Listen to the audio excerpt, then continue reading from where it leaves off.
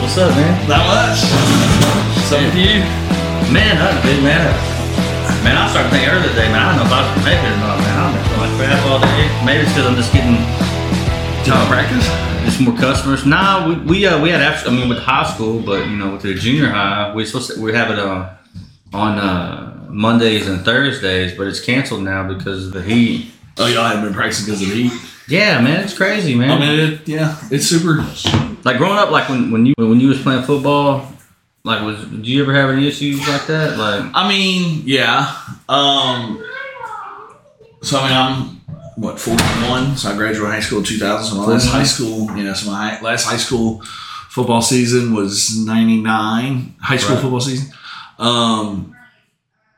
And my high school coach, like we said last week, was my father-in-law. It's kind of old school. Yeah. So we did the full-blown 2-a-days and all that kind of stuff. And I mean, I grew up in New Orleans, so it was, we would try and go early in the morning, and then that second practice would be kind of late in the afternoon. But it still was hot. I mean, it's New Orleans, so I mean, it's always hot. It's always humid. First couple games of the year, we always kind of did a lot similar to what they do here in Oklahoma. Kind of have those built-in water breaks halfway through quarters and stuff like that.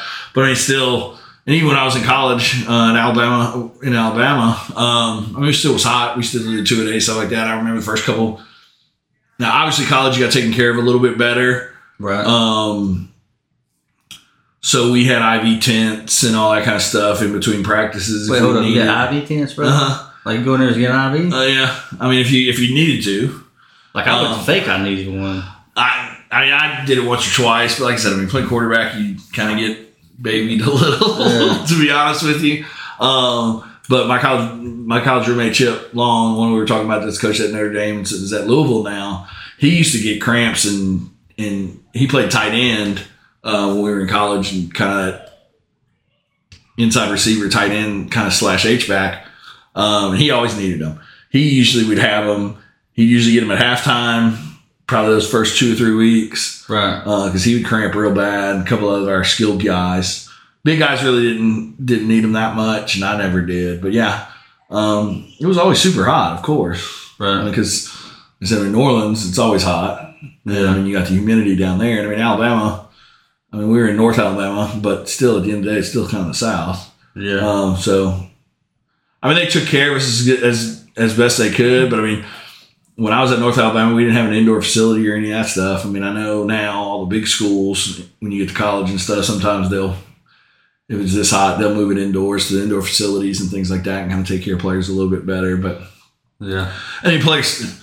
Not that player safety wasn't an issue back then, because it always has been an issue, but I mean, it wasn't talked about as much, and I mean, and all that kind of stuff like it is now too. Just kind of the eye test. Oh, he don't look good. Yeah, like oh, he fell out. Let's yank him off or whatever else the case may be. So yeah, I mean, but yeah, now I don't ever remember it being 110 for 10 straight days or whatever it is going on now. It's been crazy, yeah. Like we was talking about that a little bit today about like some schools. Who did Coach White said somebody? Who said? I think it was like no, it wasn't Coach White. It's Castro. He said I think he said Midwest City was starting practice at 5 o'clock in the morning now. Wow. I mean, I get it. I mean, I saw Cash. I saw Cash had a post the other day, and I was talking to their play-by-play guy, Billy Palmer, for SN, and I saw that they were pushing practice back till 6 or 7, right? To kind of stay out of it and things. I mean, that's the thing too. A lot of schools now have that field turf, and I mean that stuff just radiates heat, right? So I mean, if it's 105, 110, let's say, I mean, on that turf, on that field turf stuff, it's probably 125. Right. So I mean that makes it a little bit rougher too, on the kids and things like that. So, but I don't ever remember it being this hot for this long. Right. I mean, 16, 17, 18-year-old kid, you don't care. No, I mean, you're hot, but I mean, you know how that is. You're Man, you young just and dumb. know, yeah. I mean, it's up to the adults. I mean, because if the kids are up to it, I mean, they'll sit out there and play all day. yeah, it's like being hot on the flight line in Iraq. You know what I mean? Or Afghanistan, or in Iraq, definitely. You know what I mean? It's hot as shit out there. Right. You know what I mean? So it's kind of the same thing on the AstroTurf, Doug. It's hotter as shit. Right. It's just, I mean, all those little black pellets and all that kind of stuff, I mean, all that just radiates heat. And heat doesn't really, it just absorbs the heat. So it just kind of steams right on through it. And, like I said, I'm on all those things. I mean, you're looking at 125, probably, I would say 10 to 15 degrees higher. Yeah. So it'll be interesting. I mean, even next Friday. I mean, and I saw a bunch of teams this week push back their kicks to 8. Yeah.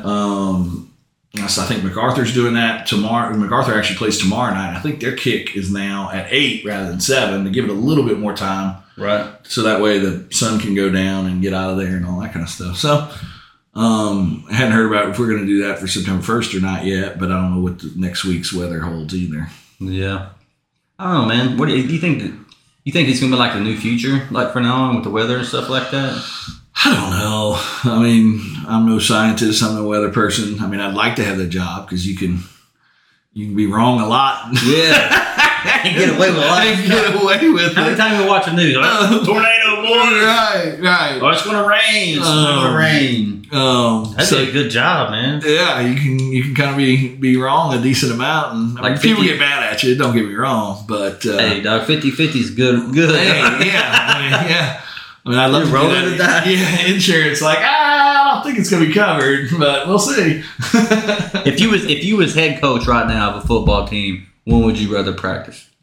With the heat going on right now, I'd probably keep it the same. Yeah. Just so, I mean, football's such a routine type environment, and that's the way coaches like it. So, I mean, you deviate from that plan with 14, 15, 16, 17, 18-year-old kids. I mean, then you don't know if they're all there. And so I would like to just get it done right after school's over. I mean, I know it's hot, but hey, look, guys, it's hot. Maybe cut it down some. I mean, the one thing that Elgin has that will help us hopefully this year is a lot of experience. So you got a bunch of experienced kids, like they already kind of know what they're doing. You're not doing a bunch of install and stuff like that. So, hey, give me a good solid hour and 15 minutes or whatever. Yeah. And let's get this thing knocked out. I know it's hot, but let's fight through it and get it over with. Yeah. Would probably be.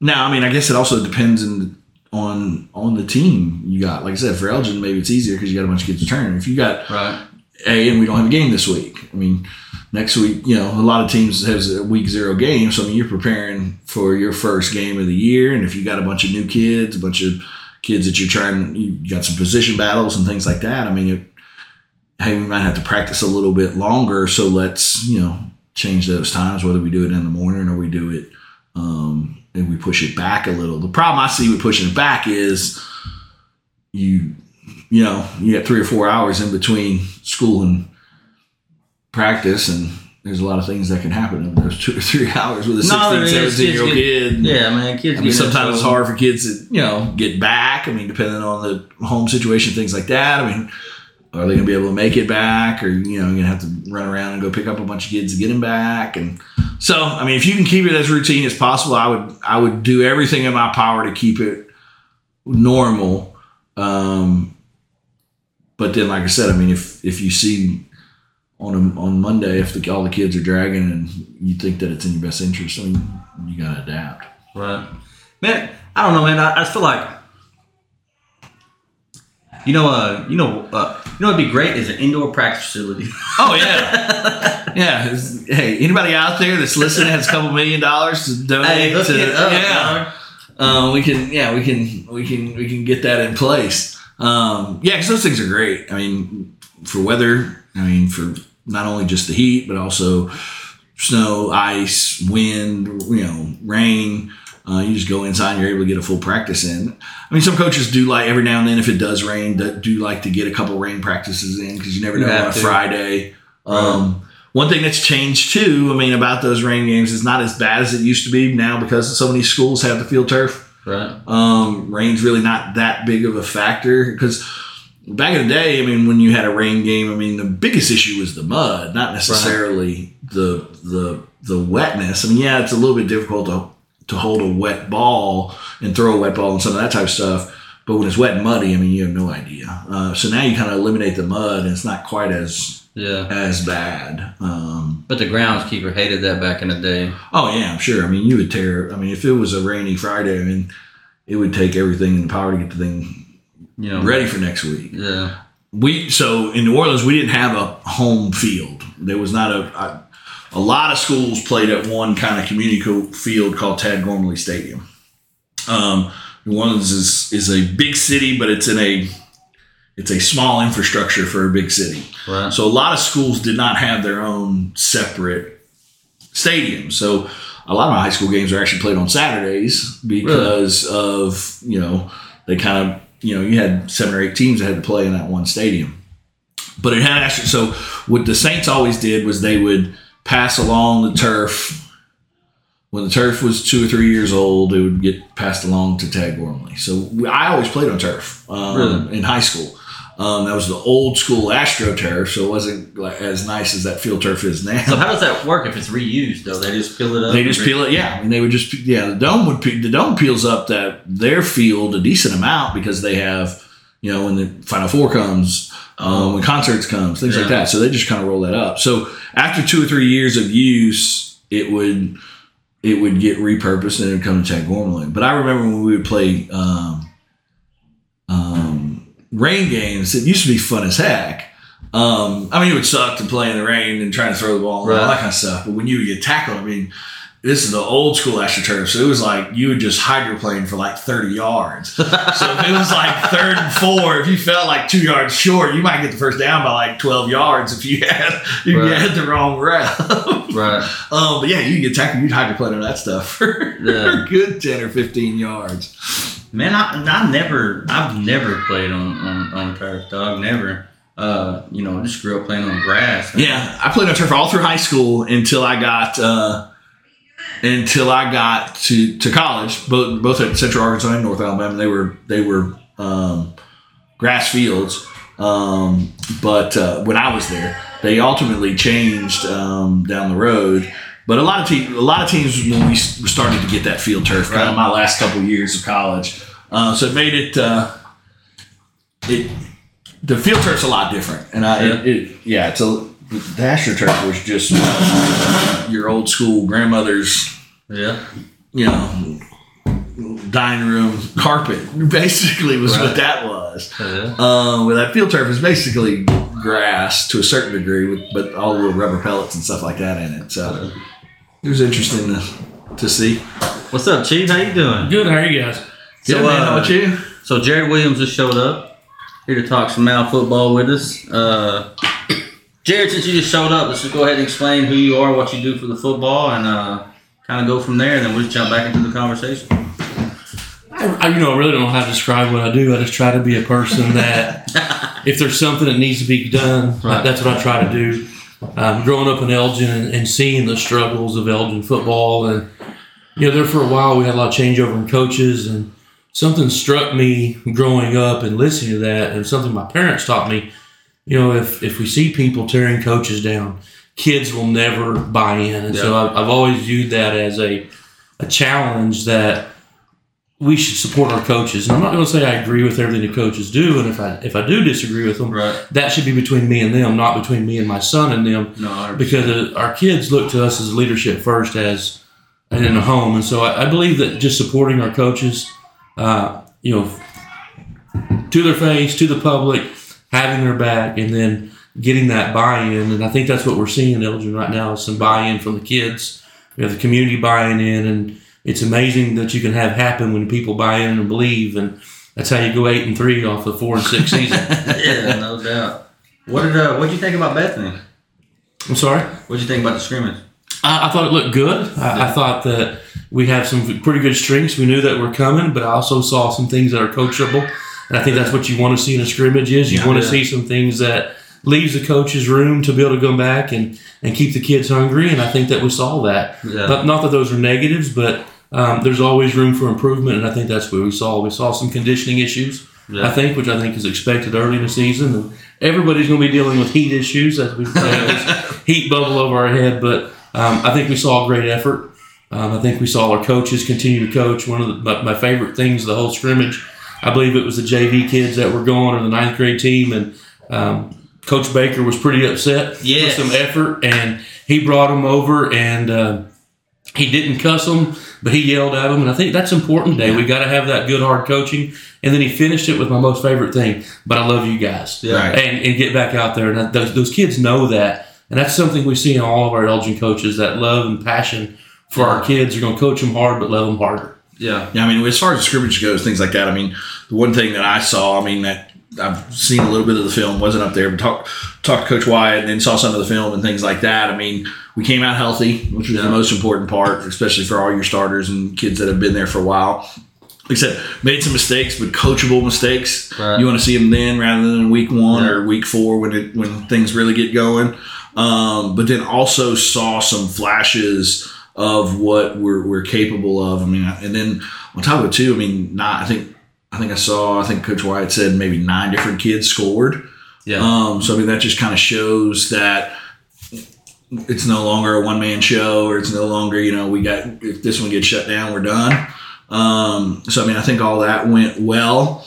And then, like I said, the most important thing is they came out of there healthy. So I would expect this week you're not going to probably see kind of some fine-tune some couple things, see if they learn from those mistakes that were coachable.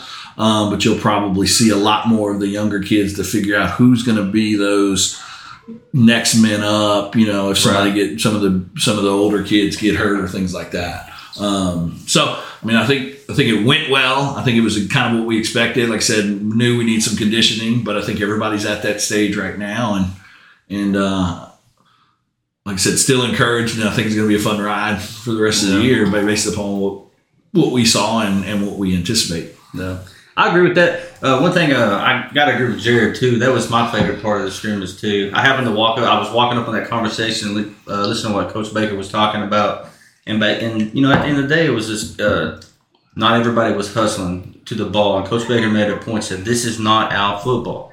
That's not how we play. That's not how this defense plays. And, I was getting goosebumps listening to him. I was like, put me in, Coach. Let's do this. If your emphasis is on creating more turnovers, and that's the biggest thing that supposedly the defense has worked on all off season and all, rallying to the football and doing those things is a big component of that. Because if you're not hustling to the ball and that ball comes out, then you're not going to fall on top of it. So I mean, that it's all, like I said, but ending it with the "I love you" is how they mostly all end. And that just shows what we talked about last week. I mean, how much they care about the kids and how much the kids care about them, and how it's just kind of one big family. And it's exciting and fun to be around, because we talked about this a little. I mean, it's good coaches, good parents, and good kids. I mean, and then they turn out to be a good team, right? Which all that is the reason why they are a good team, but that makes it more fun,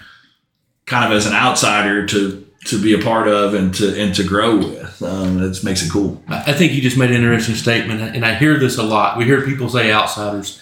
I don't know that Elgin is outsiders. I mean, we're Elgin, and I think that's something that we're seeing our kids embrace. So there's no doubt there's some people who aren't from here, right? And maybe the people who are from here that still have that us and them. And I think it's safe to say I'm from here. I'm third generation. Both my grandparents are here. My parents are here. My wife's parents are here. And I just want to say we welcome everybody to Elgin. And I think that's important. The more we see our team and community embrace that, the more we're going to be a tight-knit community that I did grow up loving in 2A Elgin and loving that, but we can still have that same school spirit and community spirit, and we don't have to say somebody's an outsider anymore. There you go. So, you said 2A, just made me think of it, and I was going to bring this up, but so Bethany, they was 2A state champs in 2003. I don't know. They're what now? 4A? They're pretty. Yeah, they're 4A. Yeah. We were in the same district as them 2 years ago. Yeah. And they're still in the 4A district. Pretty tough 4A district. And I think that's really one of the things that I think our kids helped us last year is they were battle tested in that 4A district that they were in. Right.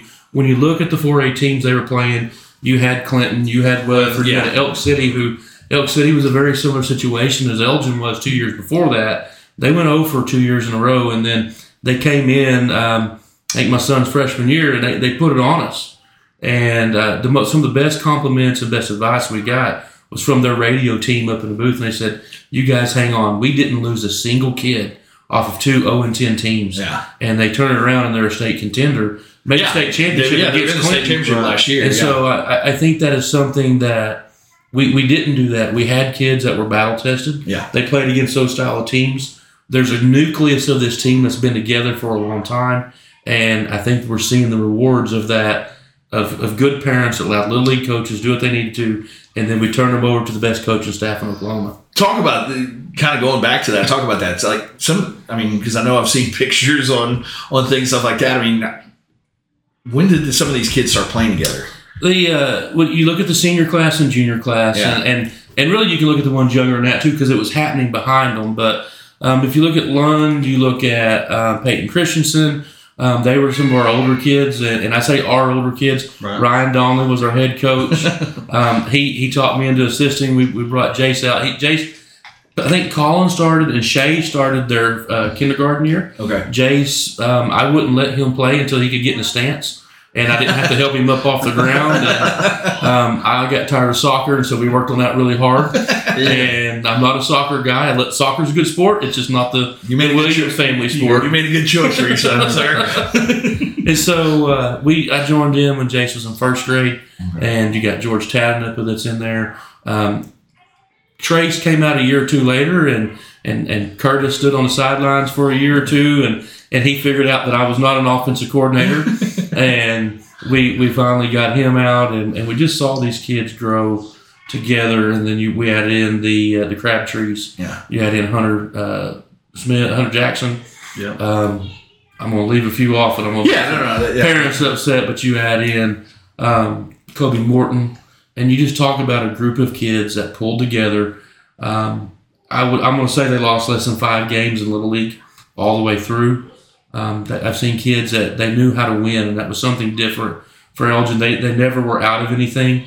Ryan Donnelly is probably the best motivational coach I've seen. 100%. Obviously, he's Elgin's biggest fan, but we had hard laps. And at the end of practice, we'd run them, and we ran them like that we were ran. When Coach Hitt was our offensive line coach, and when Ryan and I played together, and then not hard laps, pride laps, Ryan would run those kids in a pride lap after the game or after practice. So it may be 1, or it may be 3, it may be 5. And I think he built something in them that they don't quit. Yeah. There is no quit in any of those kids. I look at Colin, and I know how well, how much tape was holding him together last season. Yeah. And playing with pain and giving it all for that team. Like I look at Trace Laura, who's been reading an offense since he was a third grader and has probably a higher football IQ than any of us in this room, except maybe you. But he is a coach on that field. Yeah. And, when Curtis started coaching with us, I mean, it was such a cool thing to have. Man, it was a high school coach for a while. Right. Now he's a principal. Right. And these kids, they're running the same foundation offense. Yep. That's where I think this continuity has come. And then it caught on the rest of the Little League teams. And we came from a time where Little League was a little disorganized. They had lots of different colors, lots of different team names. We brought something back that was brought here in the 80s by Coach August Dietz when he came in. Okay. We were the Elgin Owls, and he brought in the War Owls in. We brought the War Owls back to Little League, something to bring back a little bit of pride in what's going on. And we kicked all the other colors out, and we went back to foundation colors of Elgin, red, white. We threw a little black in there because there's nothing wrong with a little black. Right. And we restored some pride. And then some things that came in when Coach Flowers was here, which was my high school coach, and he ended up retiring out of Texas, and he's living back in Oklahoma now. There's a little AKA swagger walking around the hallways, and we're seeing some of that again. And it's really some pride coming back into our kids. Well, and that's how you build a program, right? I mean, when you start from, I mean, my wife's the first and second grade cheerleading coach now, right? But all the Little League guys, their first games are going to be this Saturday. I mean, when you see them play, I mean, like you said, they're running the same offense. Coach Rouse coaching the first and second grade team, and he's a varsity coach and also the wrestling coach. I mean, a lot of the stuff that Coach White's teaching the seniors are starting to get implemented as early as first grade. Yeah. And when that happens, you build a program. That might not necessarily be the same exact name of the play, but when those kids are 7th, 8th grade, 9th grade, starting to look and smell, I'm going to be practicing with the big boys, now all of a sudden they know the foundation. They know what's expected of them, first of all, but then also, this is the same play I've been running since I'm, in first grade. And it makes it a whole lot easier, and it makes the whole next man up if somebody gets hurt a whole lot easier. And that's why you saw success from the Brody Morrisons or, those kids that were freshmen. I mean, Brody Morrison, Rich and I, or some of those guys, was because, I know they kind of moved in later, but it was because of there was already a foundation set in those kids that are moving up now from those 7th and 8th grade teams. They're running the same offense, they're running the same defense, they're doing things that are expected of the varsity kids. So when they get there, it's not shock and awe. It's, okay, this is football. They're just a little bit bigger and maybe a little bit faster, right. But it's the same thing I've been doing. Yeah. And that's when you start building a program, and that's when you start becoming successful. Because when you have a fractioned type deal, and this little league coach is running spread, and this one's running triple option, then that's just you're asking for trouble. Well, one thing that coaching in the little league, I also coached Ron Donnelly. He with Brody.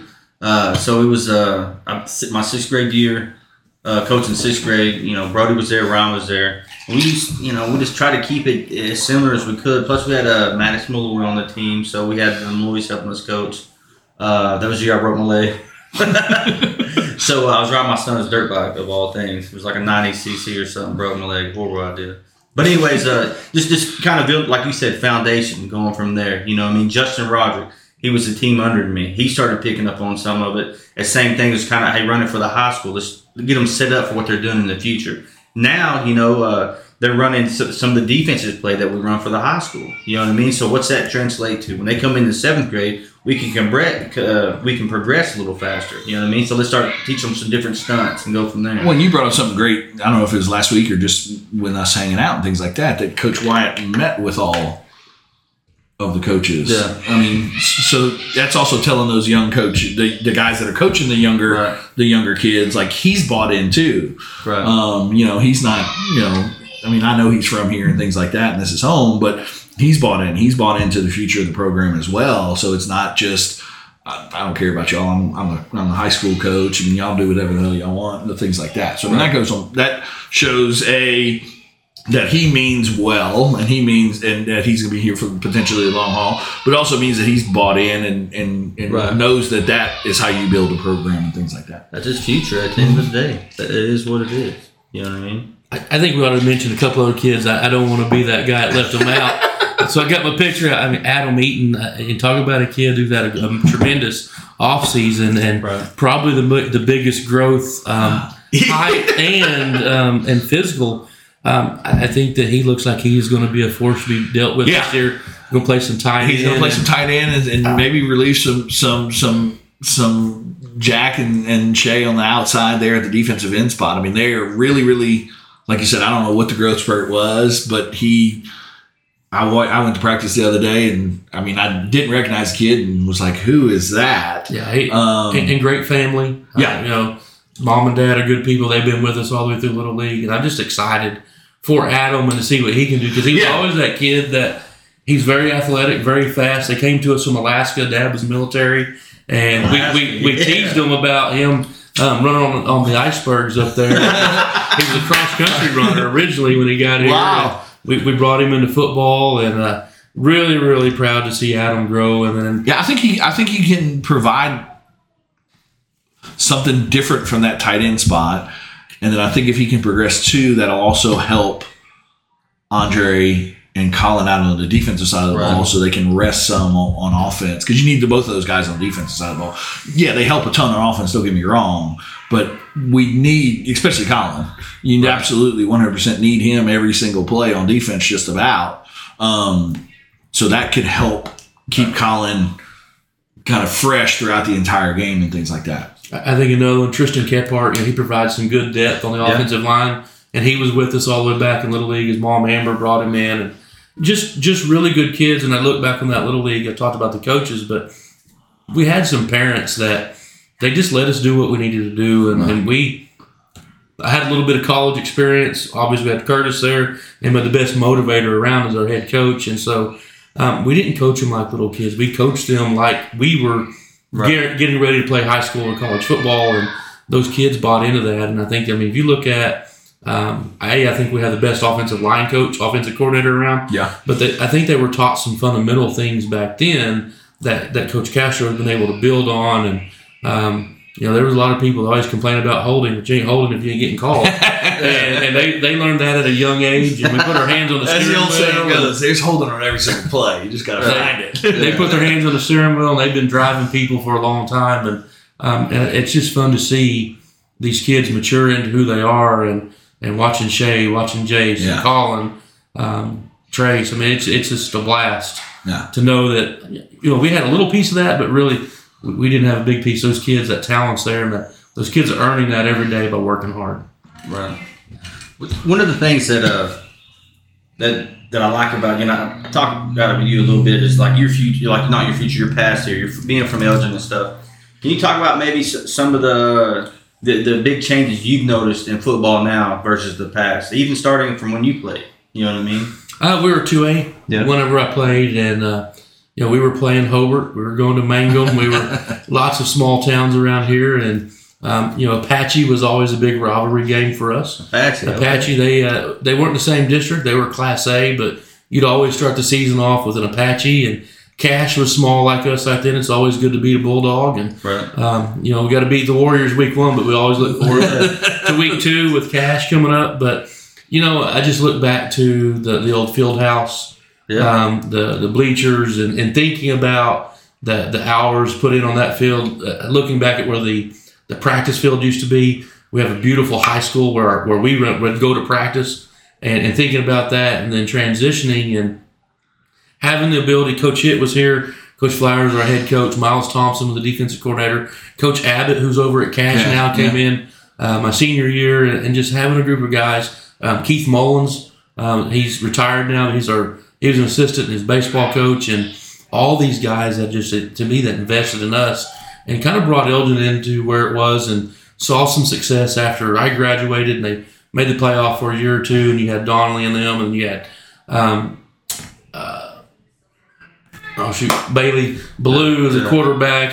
Brian Bagley, his son Hudson's going to probably see some time this year as a freshman. We're seeing that investment from the people that invested then, and now we're starting to see that second and third generation of football. And I think that's one of the things Elgin's been missing is we didn't have no history.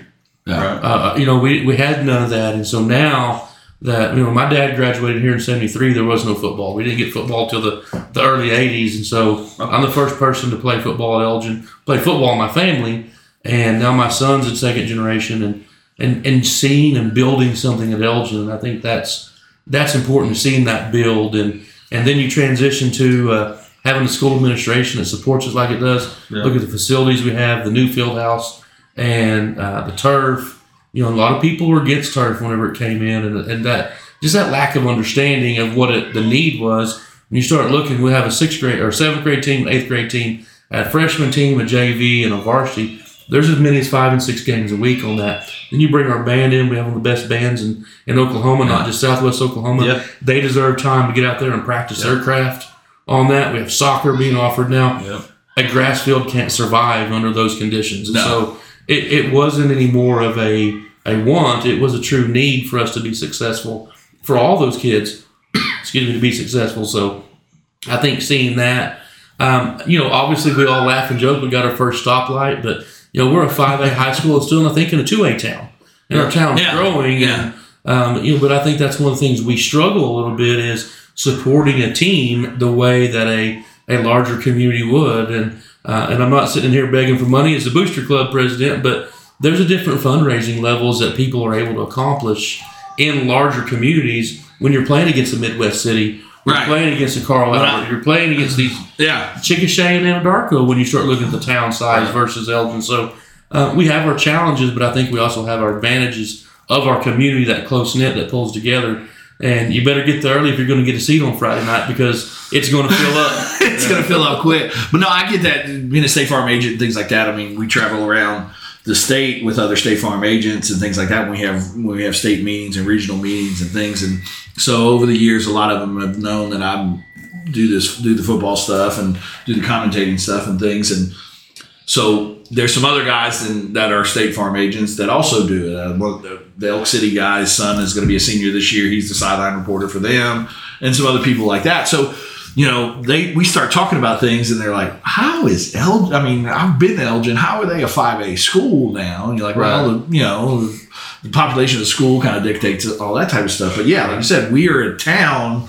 If you come here, would never think that we can handle that, and I think the town is growing. Obviously, it is, and for us to be now a 5A school. But I mean, like you said, I mean the fundraising side of things. I mean, I think it helps a ton to that.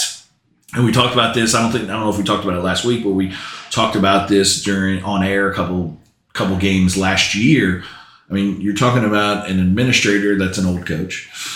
Superintendent's kind of an old sports guy. Principal's an old football coach. I mean, all the AD, obviously, most of the time, athletic director has some sort of ties to sports, but all those guys are also bought in to the athletic side of things. Obviously, we're a great school too, and a great school system. So I mean, school, all that comes first. Right. But at the end of the day, you also have some guys that are bought in that want to see football succeed, baseball succeed, basketball succeed, and all that kind of stuff as well. So that kind of ties in, and I know Coach Wyatt and I have talked about it multiple times. I mean, he's working for a principal who was his coach. He's working for Mraz, who he's known since he's a kid and knows that he's a sports type guy. So he doesn't have to necessarily explain himself when he says, we need new shoots, we need new some of that type of stuff. They understand like some of the importance of that stuff. So I mean that goes a long way, and that's part of the buy-in that we've kind of been talking about so far this week. No, I mean that's one of the big things I love about Elgin is it got a small town feel to it, right? But we are 5A. You know what I mean? Because I come from a small town. Coming here in Elgin feels like a small town to me, but man, it's a 5A school, And when we showed last year, moving to football. I mean, we did it with wrestling, we did it with football. We made a statement last year. You know what I mean? We didn't get what we wanted in football, but we definitely made a damn statement. Took a big step ahead, and for a lot of us that have been looking at it, kind of felt it might have been a year early. And I don't want to diminish our kids last year, but I would agree. This is the year to me I've had circled for a while. This is that little league team that we knew we had good stuff coming behind us to help. But this was our up year when we were in Little League. Yeah, we had this group of kids together. I would agree with you. I mean, coming in, you saw the Traces and Jaces and all those guys play a lot as freshmen. So you're like, okay, now this year they're moving up to 5A. Okay, it's going to be a little bit tougher. But we talked about that a little bit preseason last year. This is a good 5A district, don't get me wrong, but that 4A district that they were in might be top to bottom the toughest district in the entire state. When you're talking about the Elk Cities, the Clintons, the Weatherfords, the Cashes, the Elgins, and all that kind of thing. And then Bethany got joined in there at one point as well. So, okay, yeah, they were battle tested as freshmen in that big old 4A. And then you start looking at it and you go, okay, yeah, Midwest City is up there. Mac is up there. Right. But some of those Arena, some of those guys that were kind of in that bottom tier, you were like, they might have been 5 and 6 in that 4A district. So you kind of thought, okay, I mean, we may have a chance here to get. I mean, I know talking to some people prior to the season last year, okay, we can maybe get to that 4. Mm-hmm. We can maybe get in there. And like you said, so that's why I think the games out there. You circle the game, go, okay, I think we can maybe get to that 4. And then, like you said, everybody's freshmen and sophomores, and then or juniors, and they're going to move up, yada, yada, yada. But so I think it did happen a little bit a year early. That's why, like I said, it's super exciting this year with the experience that they had 2 years ago and being 4 and 6 or whatever that number was, to now getting 8 and 3, and now they've got a taste of that Guthrie. And I know talking to a lot of kids, that's an ugly taste. So they don't want it to end there anymore. And I mean, OSN had their coaches show last night, and the best answer of the whole night. So they asked, I think it was Trey Crabtree. Mm-hmm. I don't know if you saw it or not. He asked him, what games do you have circled on the schedule? Because, y'all had a tough loss at Noble. You had the Guthrie deal. MacArthur was a crazy win. And he said December 3rd. And Eric Sharam said December 3rd and had to think about it for a second. And that's the state championship day. Yeah. And so that's where their mindset is. And yeah, the old football, every week is next most important. That answer was probably the best answer, other than potentially maybe saying September 1st, because that was the first game. And Eric kind of played that and said, "Don't give me that September 1st game." But for him to mentally know that date, obviously it's been discussed throughout. So now we know what they're working towards and what their goals are. Right. And that's part of the reason 95% of the kids didn't miss a day. Had ridiculous attendance for the off-season program, and Trace Laura didn't miss a day, and all that. That shows where their mindset is and where the coach's mindset is as well, for the kids to follow that, and that's exciting. That's super exciting, because a 17-year-old kid is going to say cash, because that's the big, or we lost to Noble, because it was such a crazy game and things like that, or Midwest City, because but for him to go to that extent, it was like, okay, and didn't bat an eye about it. It wasn't just ha ha ha. It was full focused. And then they asked him another question about, the offense and this, that, and the other, and being a receiver. And he answered it like a seasoned pro of, very if I'm covered, then that means Mike's open, and Tracy's going to get the ball to Mike, and we're all cool with that, because we all love each other, and we've all known each other since we're 6 years old.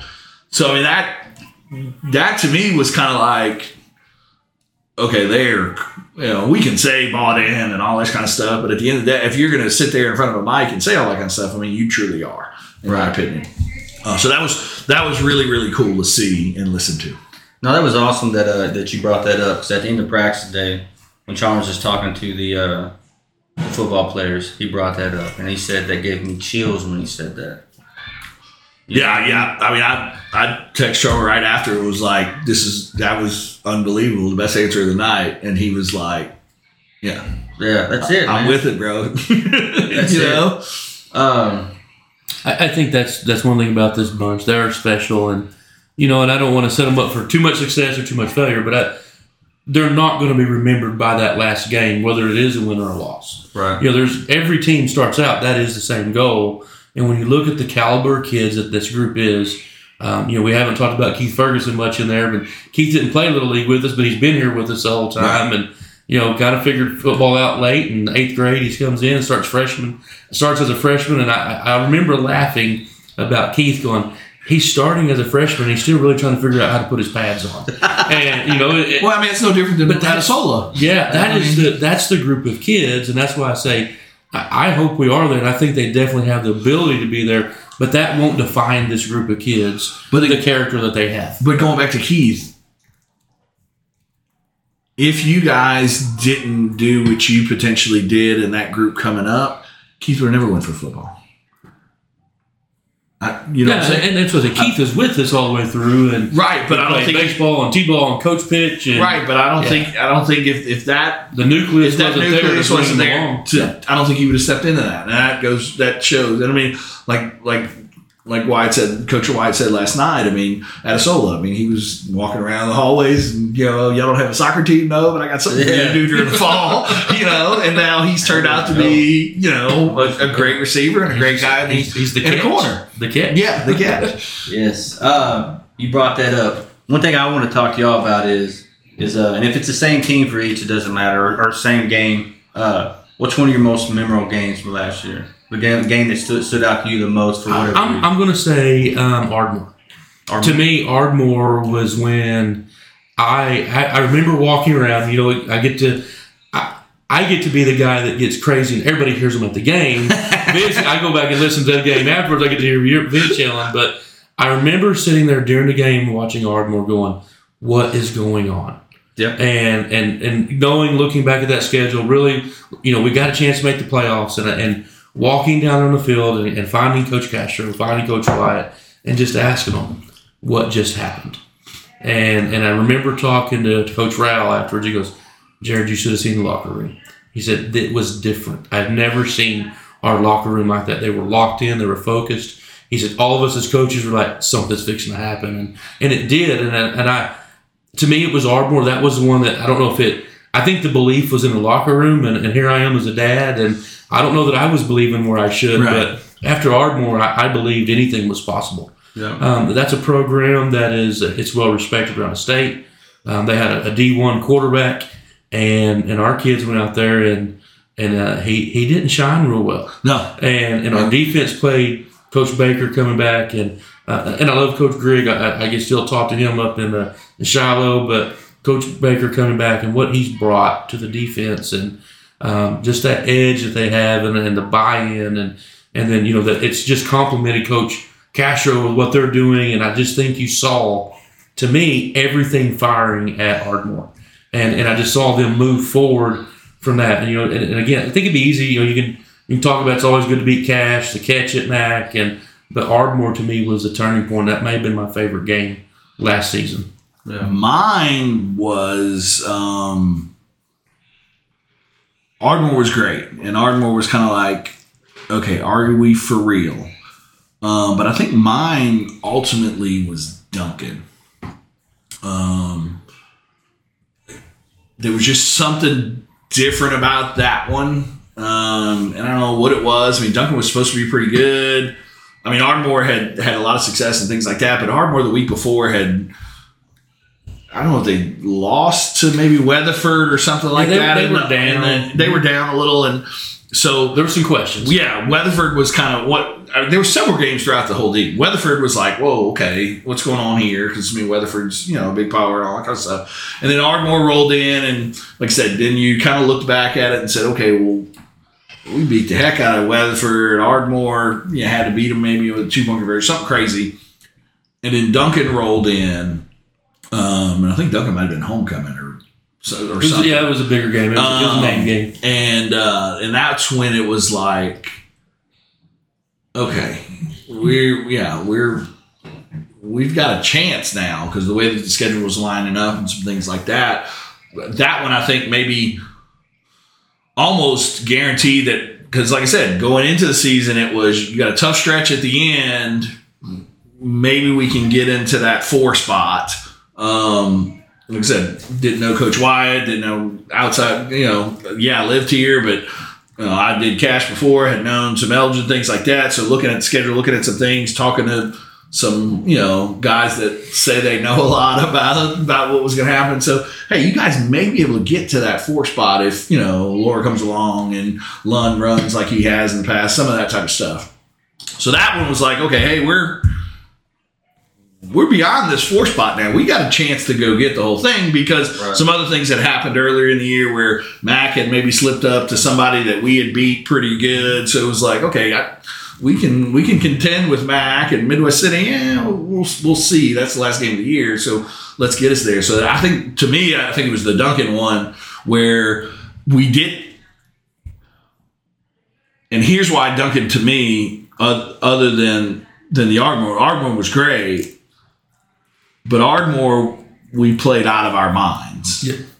Duncan, we didn't play very good and still beat them fairly handily. They learned to dig deep that game and really beg and crawl back into it. Yeah, they begged and crawled back into it and really didn't play that good and then ultimately pulled away towards the end where it was like, okay, they have the comeback in them.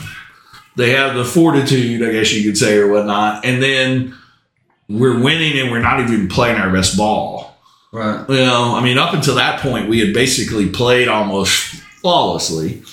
And then all of a sudden, we played a not very good game if you look back at it. And I remember going to Coach White's house after the game, and being like, and both of us, kind of going, that was not pretty, but we won, and we won pretty good against a pretty darn good football team. Right. And that's when it was kind of like, we got a chance, and we're good to go. Yeah. And then even the Noble one, the Noble was a loss, but I mean, Noble was playing out of their mind that night. That receiver was doing things that he probably never did again. Right, that were ridiculous.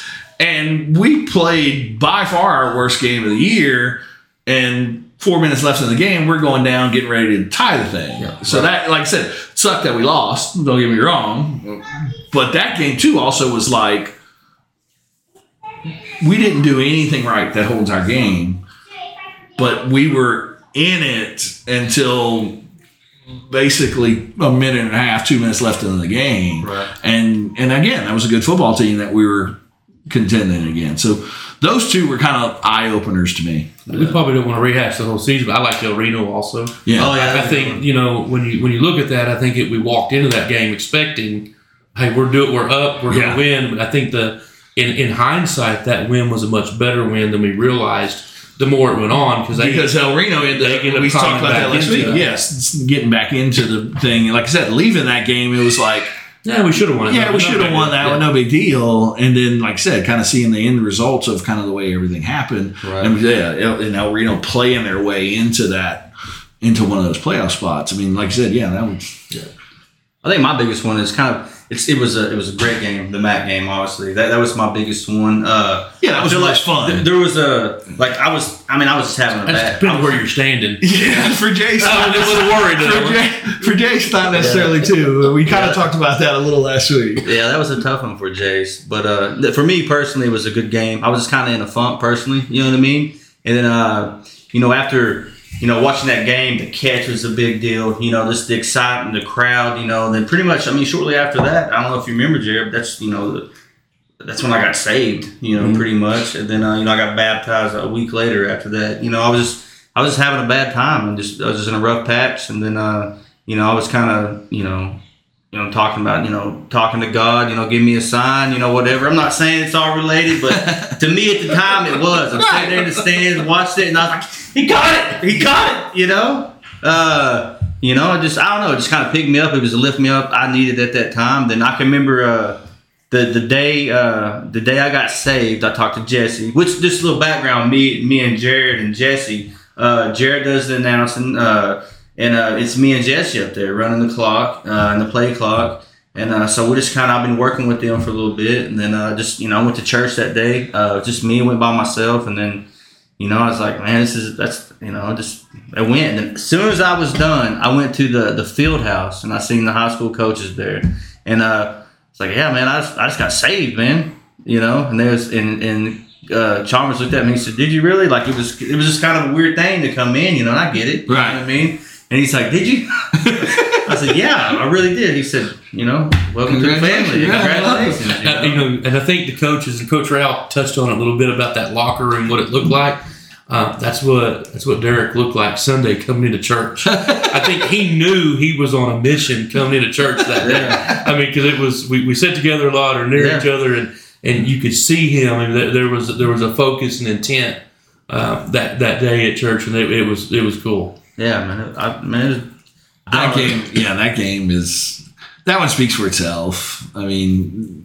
Obviously you got way different reasons, and that's about as good as it gets there. But on the football side of things, like I said, that game was a microcosm of the entire season. Right. Of the fight, of the willingness to come back and things like that, and then at the end, just. Okay, so outside of the catch, we all lost. What was your outside of the catch? What was your favorite play of that game? Mine. We talked about this last week. Nobody really talks about that. The fourth down catch by Mike. And I heard that on the curl. Yeah, that one was absolutely huge. I think Trace's touchdown run. The one before that, and it just kind of it said we're back, we're here, and we're. All the momentum at that point. And the one great thing about that game was and we talk about, we're a small community and this, that, and the other.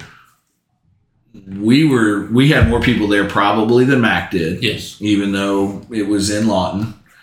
And then when we did that, so where we are, we're right above all the Mac stands. So I can directly see Elgin losing their shit.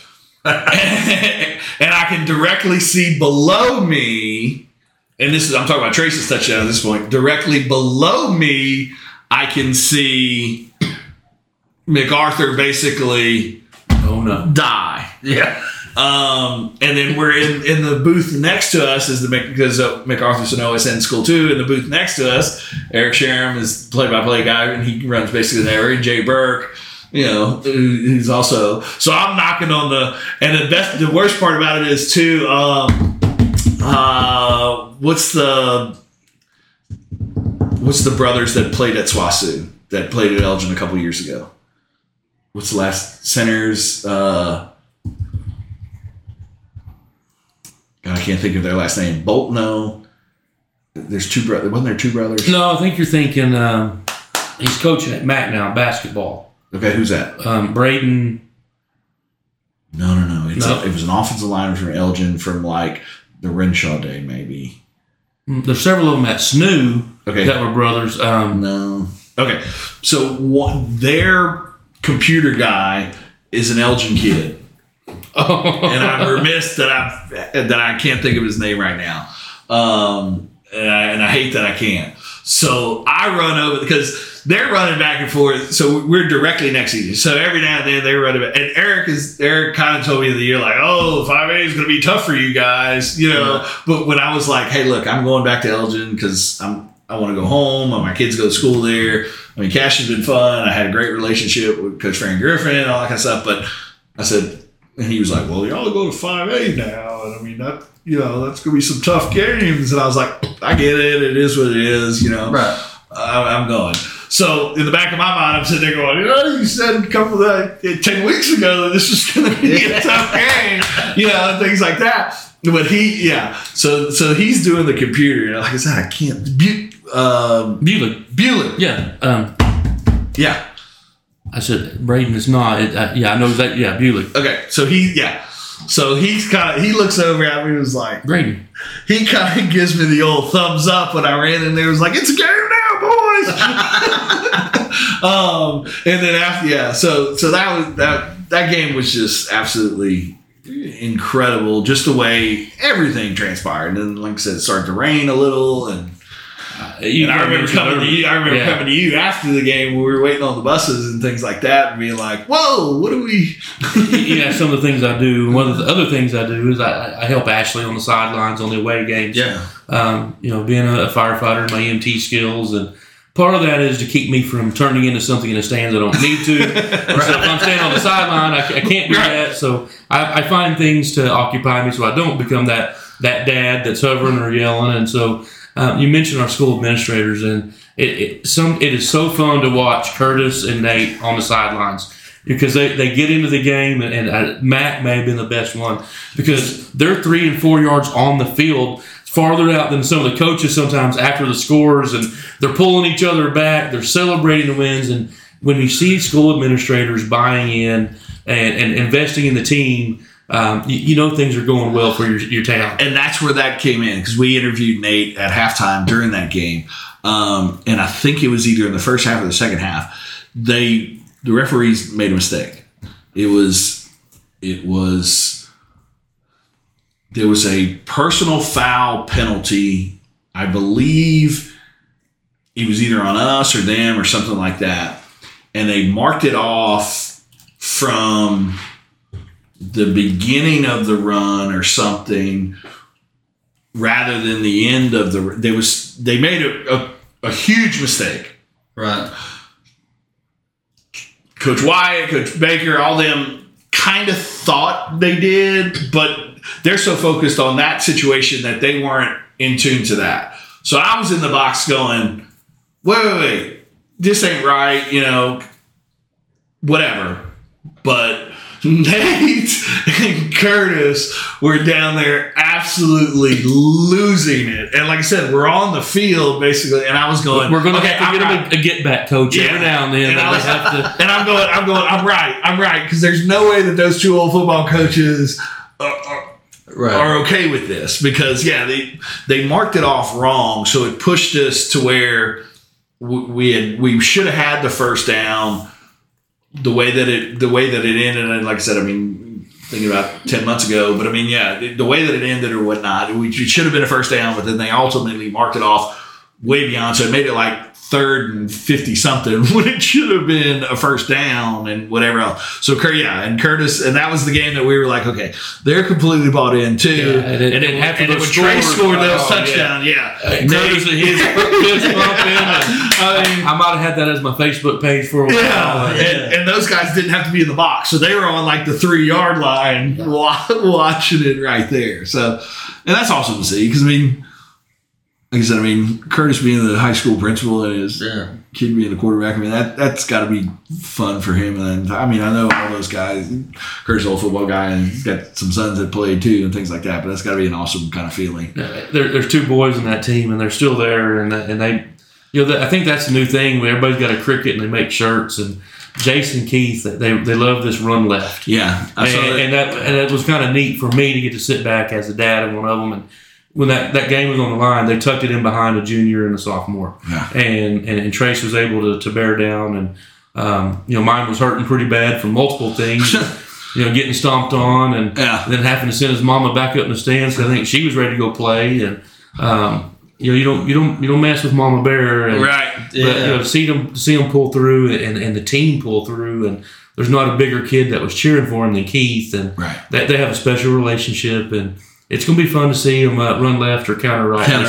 They got a shirt that says that. Yeah, the shirt. Yeah, they one of them wore it to Meet the Owls. Yeah, that was good stuff there. That's one thing I wanted to talk to you about, Jared. Is Meet the Owls. What was your? How do you think that went? What's your? I thought it was great. It was our first time to do it, and I'm very cautious ever to say something's a first annual. You can have a first one, but it's not an annual until you do it twice. Yeah. And, we didn't have a home scrimmage this year, and. Go back 2 years ago, water and Gatorade sales and the donations of people bringing water and Gatorade in. And we love the businesses and the support from, Vince buys in and everything. And we never have to question that. And he's there with that. But, 2 years ago, 3 years, I guess 3 years ago before we did this, that was one of our larger expenditures as a quarterback club is we're spending $5,000 a year on buying drinks. And so we kind of did this out of we didn't have a home scrimmage. Well, what can we do to have something to get people in and kind of kick off the excitement for the season? And so we kind of brainstormed some ideas, and Jen Meyer kind of was the idea guy behind that one, or girl behind it. And we've got a great board on the Booster Club. Charlotte's the vice president, and Amy, with people like Amy Underhill, her son, Clay's going to be with us. He's not even playing anymore, and she's still investing in it. That's when you see the club growing. Yeah. You're seeing that buy-in. And so we pulled together, and I'm the president, but I don't do a lot of work. I got good people around me, and I kind of make things happen whenever I need to. And so we threw that out there, and the community responded. We had I think we raised $2,500, $3,000 that night.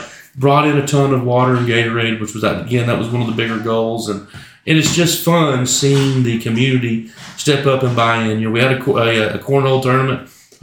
Think we'll see another one of those, bigger next time. And one of the things we're realizing as a quarterback club is, I think we waited a little long to start our fundraising efforts. And so we're kind of moving towards a process of maybe doing more throughout the year versus waiting and doing it all at once. So we're hoping to see some more ideas out there like a Meet the Owls or different things like that. And then the other side is it's fun for the community to get together and have a way to kind of kick the school year back off. I know we didn't want to interfere with the Ags Ice Cream Social. They do a great job having an ice cream social, and didn't want to really play into that too much. And so we tried to create something that was different. We didn't want to be on rodeo weekend, and Elgin Rodeo is a big thing. So we have a lot of great things happening in Elgin, and that's what we were looking at, trying to enhance that. And I think the kids enjoyed it, the community enjoyed it, and hopefully we'll see it again next year for the second annual Meet the Owls. So yeah, I think it turned out great. I mean, the way, I mean, because like I said, I mean, there wasn't, and I mean, correct me if I'm wrong, I don't think there was much prep time to it to a certain degree. And for that amount of people and that amount of money to be raised just shows the buy-in of the community. And like I said, I mean, there were a ton of people there and everybody seemed to have fun and the kids had fun. I mean, that's also plays into it. That's the one thing that I do love about this team, and I go back to it a lot of times, is the kids are good kids. Right. Because I remember doing some of those things in college and even my high school team. I went to a private school in New Orleans. Everybody kind of goes to private schools and things like that. So it's not as much of a community feel like you have in some of these small towns in Oklahoma and Texas and some of that type of stuff. Because you go to a private school, so it's a little bit different. It's not a public school. It's not the town that you're related to and all that kind of stuff. So sometimes you lose some of that stuff. So looking back on it, if my high school would have had to do something like that, or my college team, I know of about 50 or 60 kids on the team that have been like, sunglasses on, why the hell are we here? Right. This is yada, yada, yada. But looking back on it and thinking of Jace running around with some little kids, tossing the football with 5 and 6 year old kids and Trace doing some things, just and not just to point out those kids, but I mean, all the kids, none of them were there. None of them were there thinking I'm too cool for this. And that's a pretty cool feeling too, and that's part of I'm glad that I'm associated with this type of community and things like that, because looking back on it, if there was things that we went to even when I was in college that that the school hosted or the community hosted and things like that, and I would leave those things going, God, I can't believe my teammates are such jackass. Mandatory good time. Right. And so that's the cool part. But I mean, that also talks about what Coach White's doing, what the parents are doing, and and that ultimately leads to good kids. And when good kids have success, that's even more fun.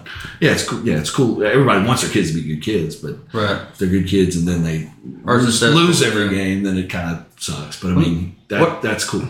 What I like about it too is like you brought up Jace a while ago carrying some kid around or whatever, but I like about that when the older kids, the high school kids, talking to the younger kids, that's what they look up to. Like, when me and Jared talked about in wrestling before, like I can tell a kid to do anything 1,000,000 times. High schooler tell him one time, he's like, "Oh, really? Yeah, I'm going to do that." You know what I mean? But it's good for them to look after them type of people, Good grades, stuff like that. Colin Donnelly, he showed the fourth hour practice today.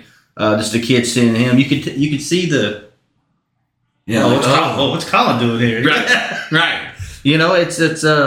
It's something special. I really do think it is, because a lot of times in schools you got the kids that look up to older kids, but the older kids may not be, like you said a while ago, they may not be good kids. They may be looking up to them for the wrong reasons. But now we got kids that are good kids and they are successful.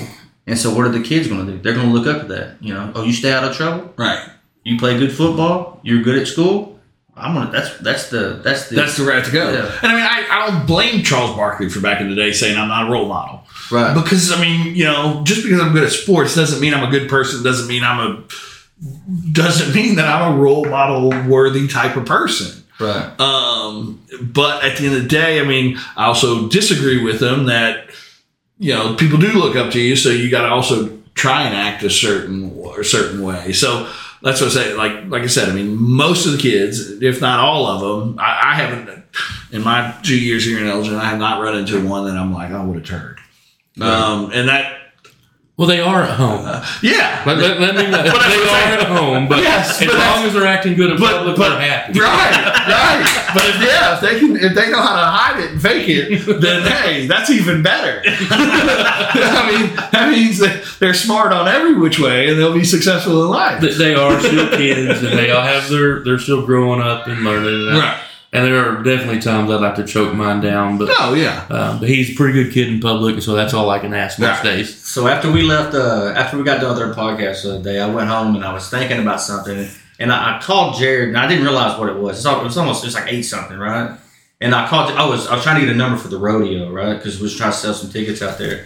And Then I got off to talking about Jace just being a monster. You know what I mean? The kid's huge, man. Him and Keith, like I was telling him, and I told you in the podcast, I didn't realize how big that kid was. You know, I knew how big Jace was. I didn't know how big Keith was. You know what I mean? Well, I talked about that. I mean, I don't know if you listened to it last week or not, but I mean, my college offensive line, left side of my offensive line, was not as big as those two. Like I said, now part of that was the type of scheme-wise and whatnot, but I mean, they weren't. I mean, those two have a potential to play at the next level. I think that's where, and I agree that those two, but I think that's to me, and looking back and, you know, being involved in Elgin football since 1990, you know, I graduated here in 95, and so thinking back to the players, we've had a spattering of people have gone on and played college, and Coach Wyatt and the coaches have continued that in small pockets, but I don't know that we've had as many potential college athletes on the field at one time as we do right now. Yeah. I think you can start looking. I know Matt's getting some great looks. Adesola, the Crabtrees are talking. Peyton Christians, I saw, had a great visit with the D3 school the other day. Keith's getting some very good looks, and that's in D2 schools. And then you start to get it into the junior class, and with Trace and Colin and Jace and Shay, all these kids. I think Adam Eaton is going to get some looks. He's going to get some looks just for his size. He's fitting that, and you know that's the next level. They're really into the measurements, and so he's going to get those looks. And so we have that ability for these kids, and I think ultimately that's what we're looking for. Is we want to create good citizens, but helping kids get on and play at the next level. Because I look at where I'm at today, and a lot of my success in life, I think, is because of football. Yeah. I think it's the team aspect and understanding to work in something, being a part of something that's bigger than yourself, and all of that is football. And seeing them do that and have that ability, and you know, the fun thing is we kind of laugh.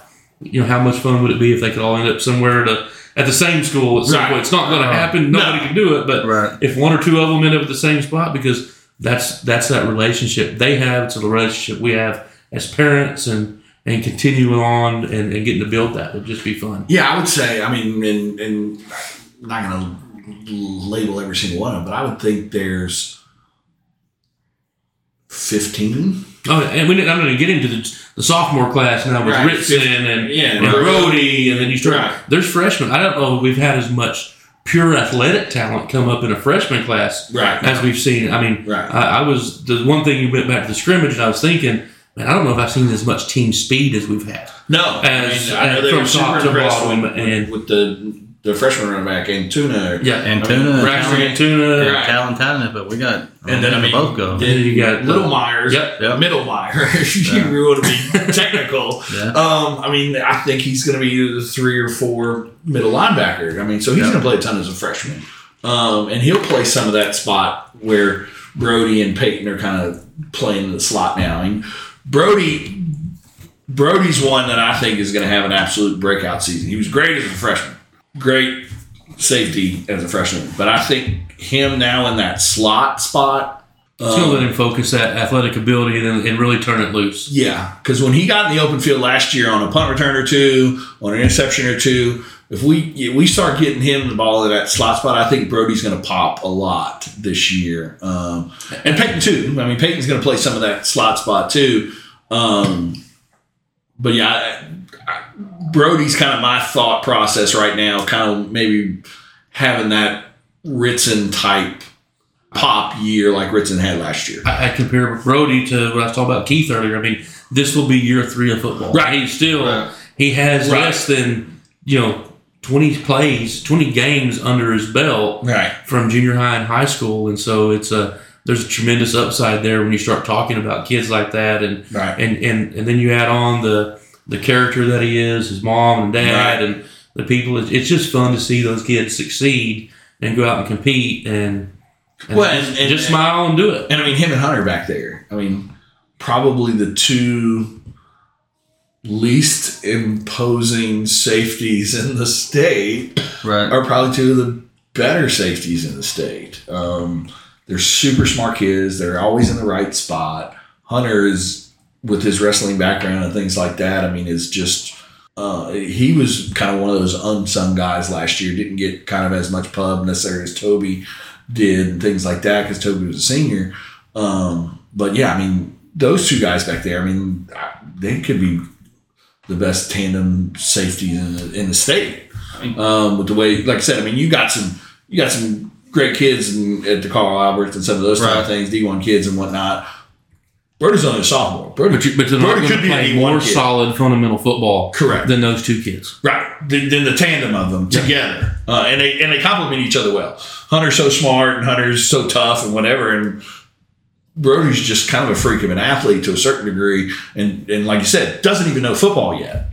And that goes along. I mean, once he starts to learn the game, that's going to make him even better. It'll be that old coach speak thing when the game starts slowing down for him. Right. Yeah. That's all we talked about last week with Trace. Yeah, right. And that's that's only going to happen with Brody. And safety's a very similar spot to a quarterback spot because you can kind of see everything in front of him. No, Hunter's like, obviously with wrestling, I know Hunter a lot, known him for a while, like you have as well. But he's tough as nails. He's smart and such a good kid, man. Such a good kid too. He comes to practice. Helps. His dad's obviously bought in 100% too. 100%. Nate's a great guy, man. Yeah. Nate's a great guy. He is a really good dude. He's another old Elgin kid that he's the same age as my brother and sister, and so he bounced back and forth between Elgin and Mac, and I really, really proud of Nathan Jackson and what he's done with the wrestling program, how he stepped in, and the little league stuff, and again, kind of get to be dragged along the way, and help guide him, and he did a great job with it, and it's again, we're paying dividends for that, from a good little league program to a state championship dual team, and 100%. Again, probably a year early. Yeah. One thing that I want to ask both of y'all as far as questions goes is, the obviously the town's behind the football team, and our kids are having interviews now and stuff like that. What do you think? Is there a need for media training for high school kids? Yes, to a certain degree. I don't think they need, their own separate coaches and whatnot. The one thing I'm not necessarily scared about any of our kids as far as when I talk to them or when in media outlets or anything, because for the most part, all the kids that the media will talk to, I know the parents and I know that at home things are, solid. Right. Everybody has their own whatever at home and things like that. But for the most part, 95% of it across the board, everything's solid there. The reason I say yes to that is kids don't talk to adults often. And then kids don't always understand and realize that anything you tell to an adult that is potentially interviewing you, they will put in. So might be something Colin ran into it at our media day. Asked what you potentially thought was a softball question as far as how is the team preparing, or the question I think was somewhere along the lines of, what does it feel like to be the hunted rather than the hunter now? Right. And I mean, I think if you would ask Colin today, he probably would have took the answer back. I think if you would ask Coach White, he probably would take the answer back, because he made a comment that I think he can back up. But he also made a comment that potentially led to some bulletin board material, where he made the comment of, it's kind of cool now because, I mean, obviously everybody thought we were going to be a pushover, but now everybody's scared to play us. Right. Yeah. A different wording of that, and it's hard to teach kids how to answer questions.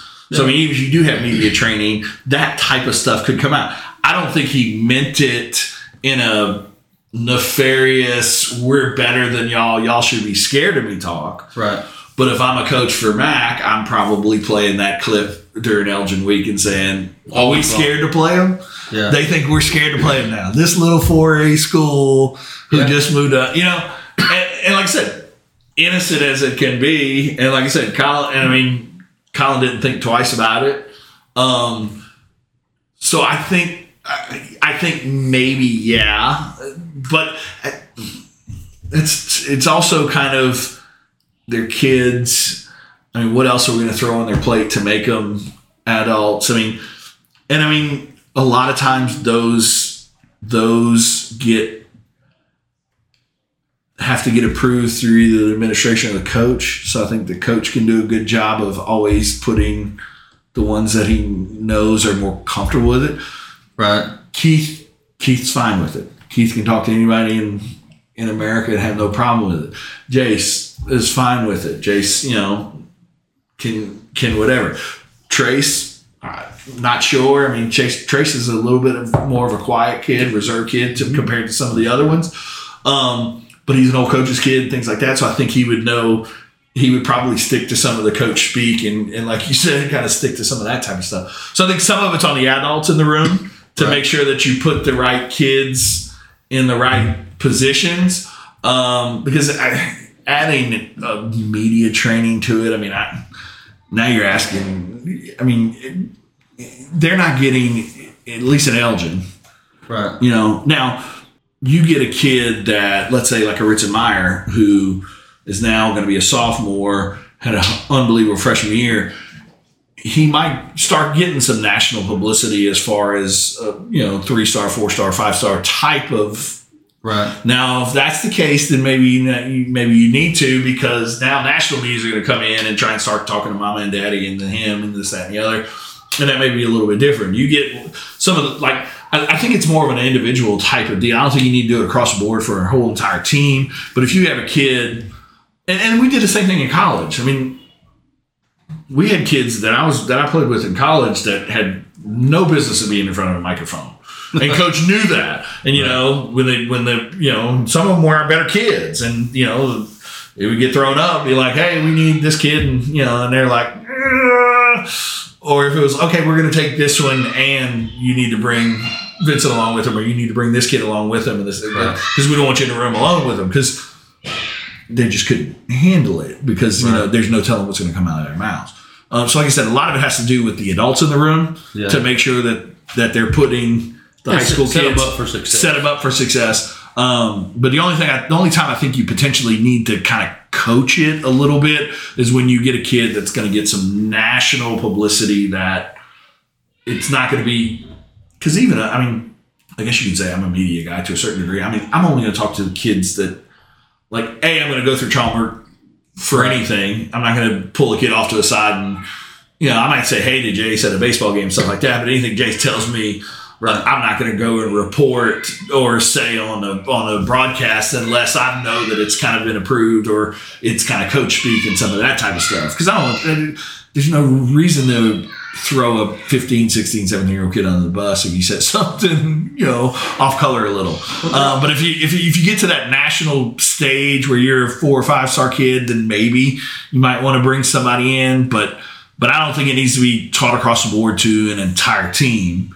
Because I think you could take some of your core kids that we're talking about, and we've actually talked about this a little bit at home. I think you give them some general guidelines, and I'm not talking formal. You got to look this way, do this. Yeah. But, to me, I've always viewed it, and it's a lot like my job being a firefighter, but football's a team game, and what I talked to Jace about is, if you're being interviewed, you're already the star of that situation. You're whatever that is, and he's probably not, because there's not a whole lot of offensive linemen getting that interview after the game. But whenever what it is, Trace or Adesola or Matt, I think it is nice for that team aspect. Matt has a great game. There ought to be some things thrown out there about offensive line. The coach is calling a good game. Receivers blocking for me downfield. The focus is already on Matt, and I'm not singling Matt out by any means. I'm just giving an instance, and I think some general things like that, and it's just good to pay your teammates back for that, because it takes 11 guys every play doing the right thing, and that's how you have success. And I think some general guidelines could really help all the kids maybe do a little better. But I don't know about formal training. I agree. I don't think that's what we're talking about.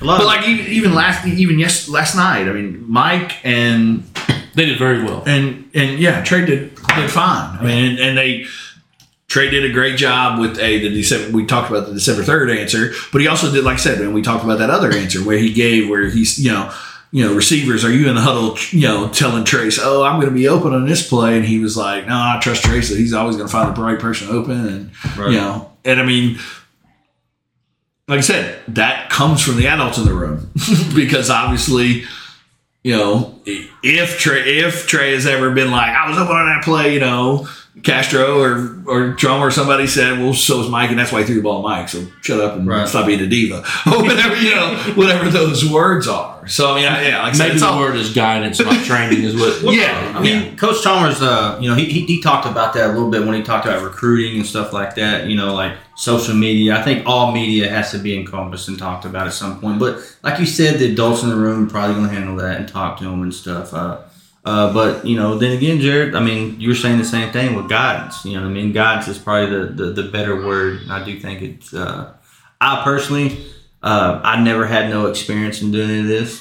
I found when I started, the more I tried to write a script down or something like that, the less authentic it was. So that could be an overcoaching type thing. So I just stopped doing it that way. I got bullet points about stuff that I want to talk about, but we come in, we talk, stuff that comes up, we go from there. And it gets better with experience. Oh, 100%. It's more genuine when it's that way. As a fire chief, I'm sure you get interviewed a decent amount with KSWO and some of that type of stuff. And it gets better with experience. Microphones got thrown in my face when I was 15, 16 years old, being a high school quarterback and things like that, and being a decent recruit. And I said things at 14, 15, 16 years old that looking back on it now, it was like, oh, that was dumb, but then by the time I got to college, I was better. And then I'm no seasoned pro now, but at the end of the day, if I still do interviews at KSWO for some of the boards and things like that I'm on. And then like I said, being an OSN, I'm constantly on air and things like that. That's all live. So, you kind of learn to some of it comes with experience, but like I said, guidance is the best part. It all starts kind of with your home training to a certain degree. Because, all those kids on the team have Facebook pages, have Twitter pages. That's a big deal. But we talked about it last week. We didn't have that. We talked about it last week with Noble. Yeah.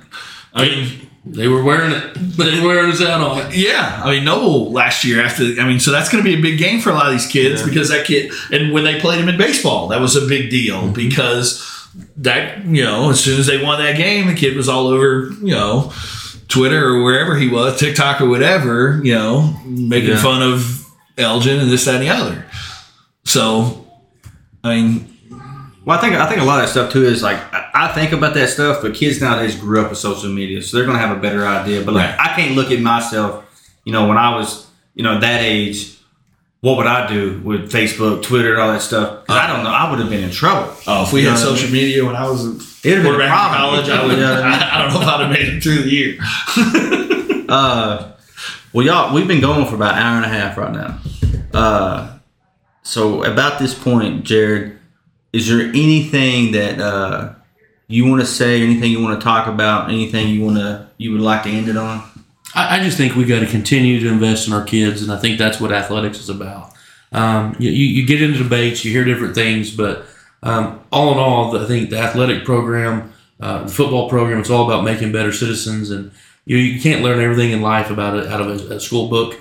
Yeah. And I think that's really where football is filling that gap. We're talking about football right now, but it's really all sports, and really just invite Elgin out. Whoever's listening to this, if you want to have some fun on a Friday night, we'll see you next Friday, September 1st. I challenge you to get there early because seats are going to go quick, and we made more room. We moved the band down, and I'm excited to be able to hear the band down where they're at. And sometimes it's hard up in the booth to hear. And Vincent can probably say that. You're right up above them. The sound's going away from you, so we're going to hear them.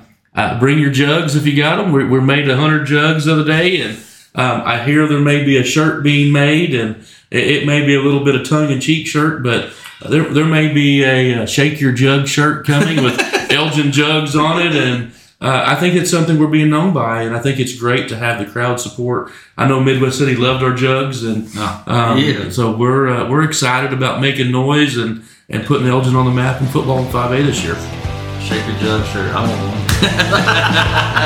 one.